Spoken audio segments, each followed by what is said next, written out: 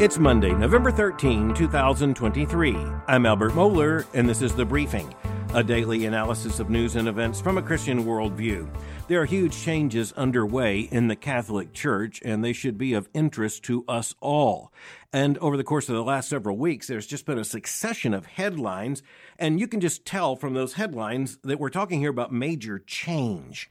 We're going to be looking at this pattern and why evangelical Protestants should be paying attention here. We're going to be looking at the big changes in our cultural terrain, and we're going to understand that when the Roman Catholic Church begins to send a very different signal on so many of the big moral issues, that's going to have a massive effect on the entire culture. If nothing else, it's going to give progressives in the culture the opportunity to say, look, the Catholics are getting on board. What about the rest of you? And the historical background to that that's so important is that over the course of the last, say, 30 years of the 20th century and into the 21st century, a duo of conservative popes and a series of very clear Catholic moral statements on sexuality, marriage, the existence of truth, the dignity of life, these had a massive effect on the culture. And at least at that point, conservative Protestants and traditionalist Roman Catholics were able to say, as you look at the Christian tradition, there is unanimity on the tradition that says that the dignity of the unborn life is to be protected. The sanctity of human life is to be respected. Marriage is and can only be the union of a man and a woman. Human sexuality was intended to be exercised only within the bonds and within the boundaries of that marriage. The gift of children is a good thing to the marital couple. This was a set of truths that on both sides of the Tiber, so to speak, that's the river that runs there in Rome, there was a very clear understanding. And as you look at the development of so many of these issues in the culture, the trajectory of so many of these arguments, it was not without effect that the Vatican was very clear on these issues of conservative morality. But this is exactly where the change is now taking place. For example, just over the weekend, headline, Vatican backs baptism for transgender people. Now, the big issue here, for one thing, is the recognition of transgender people as an identity. As Francis X. Roca reported for the Wall Street Journal, the Vatican said transgender people may be baptized as Catholics and can serve as godparents in the latest sign of the Church's greater openness to LGBTQ people under Pope Francis. The story continues, quote, the Vatican also said that children of gay couples, including ones who are adopted or born to surrogate mothers, may be baptized, and that such couples may serve as godparents. And that report came almost exactly a month after a flurry of headlines, such as this one from the British Broadcasting Corporation, the BBC, quote, Pope suggests Catholic Church could bless same-sex couples. And this was an interesting argument because, of course, the liberal media makes it look as more than it is. But as I'm going to argue, they may actually be more onto this than many Catholics looking at the same reality, because even as Pope Francis, in response to what was called a dubia, that's an official question posed to the Pope, to the Vatican, in this case by several powerful bishops. The question was about the potential blessing of same-sex unions. The question was posed by conservatives, by the way, not by progressives. It was posed by conservative church leaders who've been very concerned about the compromise on LGBTQ issues and compromise and even subversion, contradiction of official Catholic teachings. These particular leaders reached out to the Pope with an official dubia and asked for an answer. Now, what the Pope responded with was, as we will see, characteristically unclear. And that's in great contrast to the two previous popes, Pope John Paul II and Pope Benedict XVI, both of whom were exceedingly clear, both of whom understood their responsibility to uphold the splendor of truth, to uphold the integrity of marriage, to uphold the sanctity of human life, to uphold a biblical Christian understanding of human sexuality. But when it comes to Pope Francis, let's just say, not so much. Now, when it comes to the blessing of same-sex couples, the Pope was suggestive, and that's one of the things we need to note. There are different ways of pushing a liberal agenda. One of them is just a revolutionary approach in which you say, we're going to have to ditch all the doctrine, we're going to have to deny all the tradition, we're going to go ahead and violate Scripture because we demand a new morality, a new understanding of marriage, a new understanding of reality. That's one way to do it. The other way to do it is far more subtle and perhaps a little bit slower, but over time, perhaps more insidiously effective. And this is where, by suggestion, you raise the question saying, could we possibly bless same-sex couples? Now, it wouldn't be marriage, because the official doctrine of the Roman Catholic Church says that marriage is and can only be the union of a man and a woman. It's an indissoluble union. And the Catholic Church is very clear about that. The Catechism of the Catholic Church, its official statement of doctrine, is very clear about that. Centuries of Catholic tradition are very clear on that. About the definition of marriage, the Reformers were in absolute agreement with the Catholic magisterium and with the Pope. But this Pope is saying, it wouldn't be actually a same-sex marriage, because that's impossible according to Catholic doctrine. And by the way, that means it's impossible until the doctrine changes, and then it becomes possible. But the Pope isn't coming right out and calling for a change in doctrine. One of the interesting moves in a liberal direction undertaken by Pope Francis, who became Pope in the year 2013, again, following two legendary conservative popes, this far more liberal Pope, he hasn't, in most cases, just come out and said we're going to replace conservative doctrine and conservative church teaching with liberal church teachings. He's just been suggestive in most cases, saying, I wonder if this might be possible. In some cases, even under the pontificate of Francis, there have been clear affirmations that the catechism's not going to change. Indeed, some issues might be unchangeable according to Catholic doctrine. But if you're asking if they're really unchangeable, in one sense, you're insinuating they might not be unchangeable. Just a matter of time. Early in his pontificate, Pope Francis responded to a question on sexuality issues by asking, who am I to judge? If there's one statement that has become famous or infamous about this particular pope, it is the statement or the question, who am I to judge? If there's any one statement, any one set of words that is associated with this papacy and with this pope, it is that statement in which, speaking to reporters, the Pope simply asked the question, who am I to judge? Now, the obvious answer that even a Protestant evangelical might offer is, well, you at least claim to be the Pope. And if the Roman Catholic Church has a Pope, and you're the Pope, you are precisely authorized and responsible to give an answer to these things and to render a judgment. What's the point of having a Pope if the Pope simply turns to reporters and asks, who am I to judge? Now, that particular statement, however, represented a sea change. But we're looking at the subject today for three reasons. Number one, what does this mean for the future of the Roman Catholic Church? Number two, what does this mean for the future of our culture? And number three, what does it mean as something that evangelical Christians need to observe and learn from?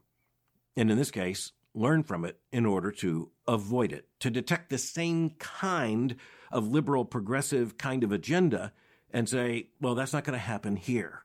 We have no control over what happens in Rome.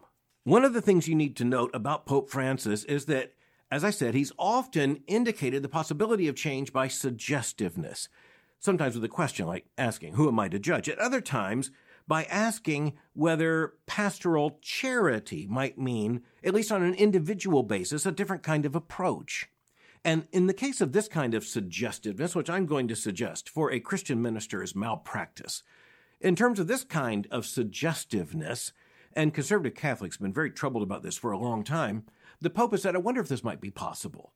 And he also, in terms of his personal example, has contradicted church teaching by offering allowances to people, sometimes just on an individual basis, who are clearly living contrary to the official teaching of the Roman Catholic Church. The Pope also speaks in language that, unlike his two predecessors, is just very evasive. It's very hard to understand exactly what he's saying sometimes. Is he saying something, or is he trying to appear to be saying something? For example, in response to the dubia, to the question, the Pope said this, quote, pastoral prudence must adequately discern whether there are forms of blessing requested by one or more persons that do not convey a mistaken concept of marriage, end quote. Now, interestingly, you look at that sentence, and there's something there you might not have noticed. And many liberal Catholics, and most in the liberal press, didn't notice this. The Pope actually, in that statement, speaks about a case-by-case basis and about the possibility, maybe perhaps, of a form of blessing, quote, requested by one or more persons, end quote.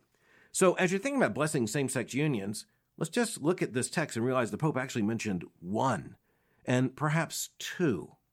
But the Pope also, if you actually look at the document, and many conservative Catholics have pointed this out, he doesn't appear to be assuring in any way that it will be possible that there can be blessings of same-sex unions. So what's really going on here? What's going on here is that Catholic bishops in places like Germany have been going far beyond the official teaching of the church. They've actually acted in contradiction to the official teaching of the church, and they've been offering blessings to same-sex unions.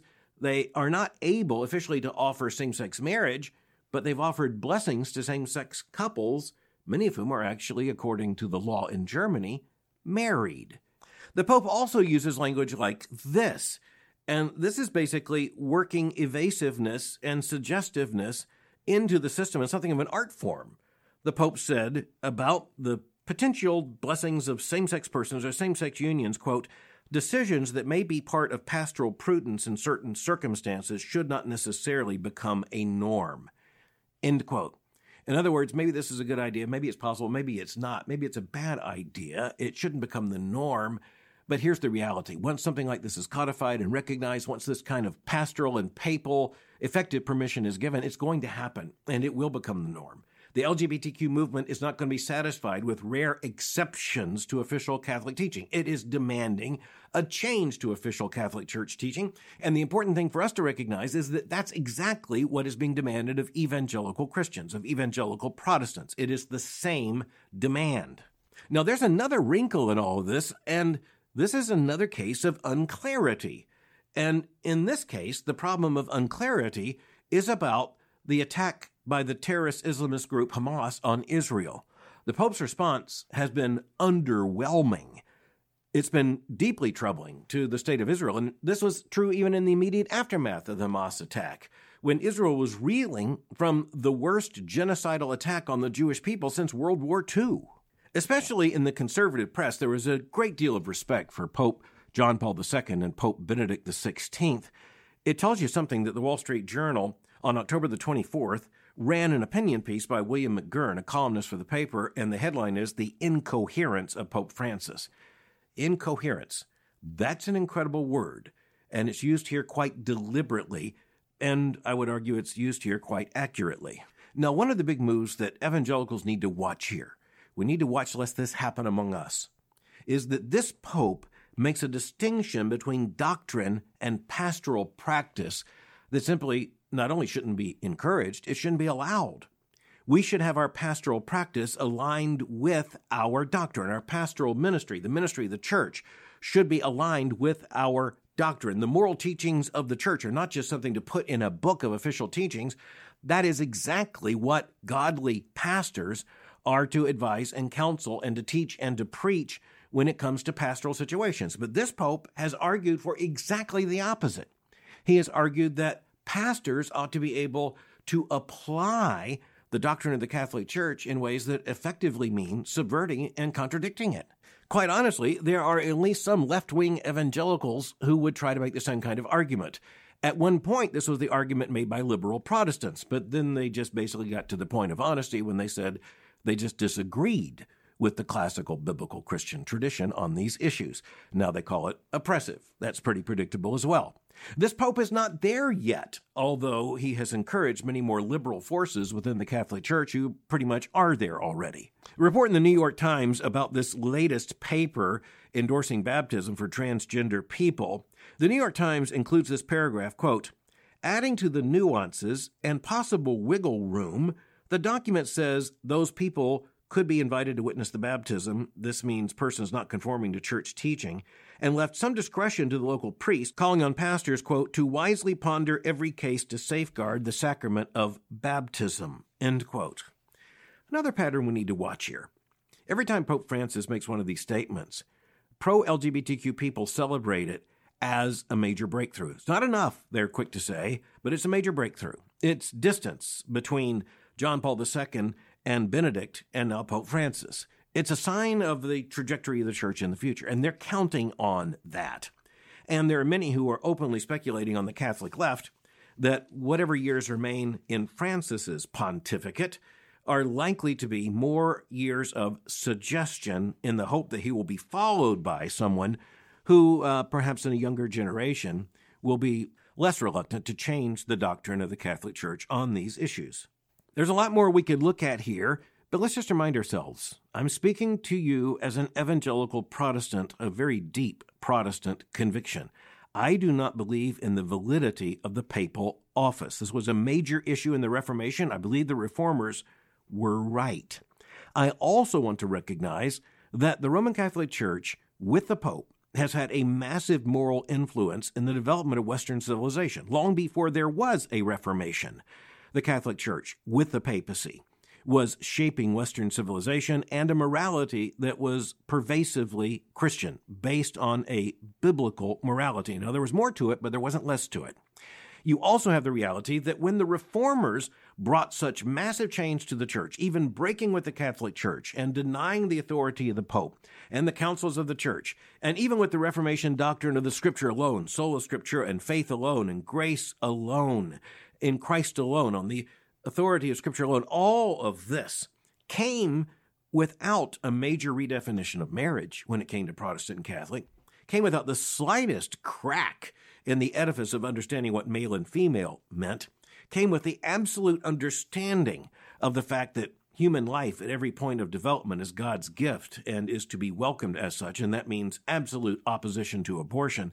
There wasn't a fraction of an inch of difference between the Roman Catholic Church and the magisterial Protestants, as they were called at that time. Now, liberal Protestants have come along, and liberal Catholics, sometimes called Catholic modernists, have come along, and the revolutions in the culture have had a shaping influence and a seductive effect on so many churches, denominations, seminaries, and theologians. And what you're looking at here is the fact that what is happening now in the Roman Catholic Church, which is giving so much encouragement to activists for a different shape for Catholicism, there are also those in Protestant circles who've been working just as hard, if not harder, to bring about a different kind of Christianity, as one of the authors has suggested. Here's the problem. A different form of Christianity than what? A different form of Christianity than the shape of Christianity for 2 millennia based upon Scripture is the answer. I mentioned those 3 concentric circles. What does this mean for the Catholic Church? I've spoken to that. What does it mean for the larger culture? That's really, really big, because you recognize that the Roman Catholic Church, and again, I don't believe in the papacy as an office. I don't believe in the papacy as, say, the monarch of a state. I don't think that's at all helpful. I do want to recognize, however, that there are millions and millions of Roman Catholics who look to the papacy for moral direction and the moral influence of the Roman Catholic Church, not only in history, but even in the modern times, is massive. It's simply staggering to imagine what would happen if the Roman Catholic Church were to redefine marriage, to join the sexual revolution, to redefine gender and sexuality. You know, evangelical Christians are bound by Scripture. We got nowhere to go. And there is no pope, we recognize, to authorize that doctrinal change. We are in the predicament of being absolutely committed to Scripture, and Scripture's not changing. But we do need to recognize that the challenge we face will be a lot more complicated than we have ever known in Western civilization, if indeed these trends suggested by Pope Francis bear the fruit that so many on the left hope, and so many on the right fear. It's going to be very interesting to all of us as evangelical Christians to see how conservative Catholic theologians, scholars, intellectuals, church leaders, and lay people, how they press back on this liberalization in the church. That, too, is going to be very instructive. There was finally one other major headline having to do with the Pope over the course of the last several days, and this was the Pope's forcible removal of a Catholic bishop in Tyler, Texas, from his episcopal, that is to say, his bishop's responsibility. And that was because this particular conservative bishop had pressed back against the Vatican, asking some of the very awkward questions that many others are asking. And the Pope's response was to remove him. That tells you something about where things appear to be headed. We'll be following this story with you. Over the weekend, one big political story above all others, and that is the announcement made by West Virginia Democratic Senator Joe Manchin that he is not going to run for another term in the United States Senate. He was first elected and took office in the year 2010 after serving as West Virginia governor.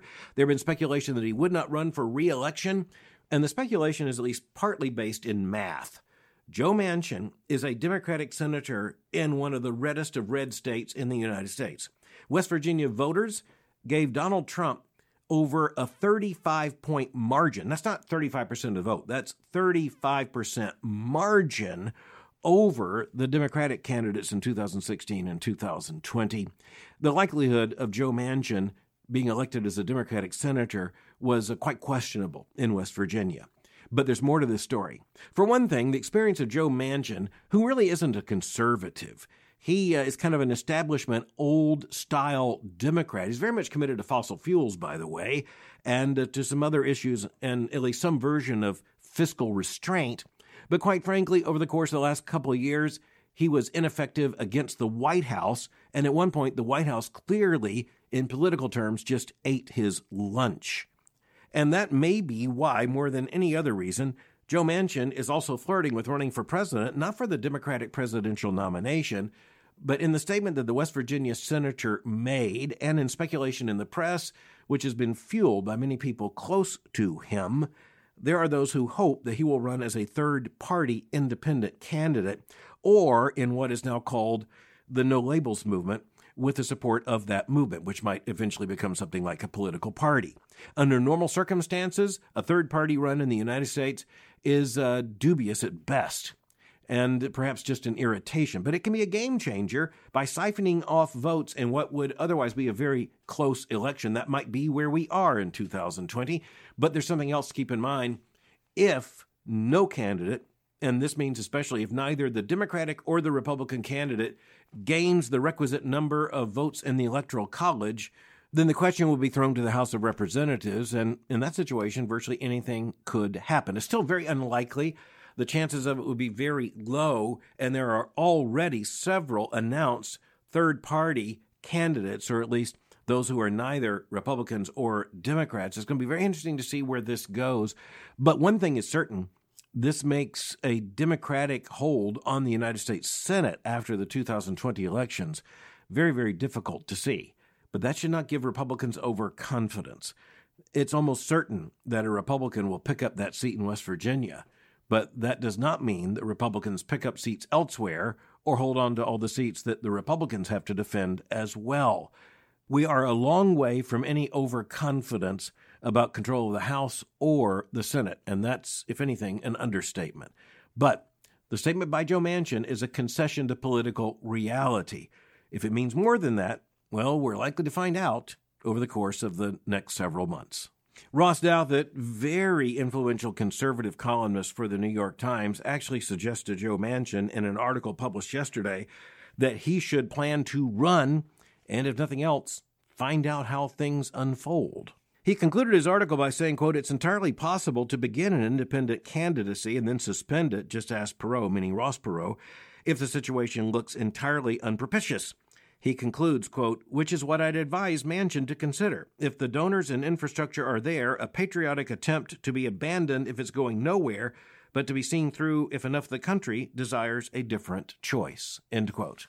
As I've already said, that would be unlikely, but we simply have to stipulate it certainly is not impossible. If nothing else, and there will be a lot more at stake here, if nothing else, the age of the likely major two-party candidates is an issue unto itself, an historic development unto itself.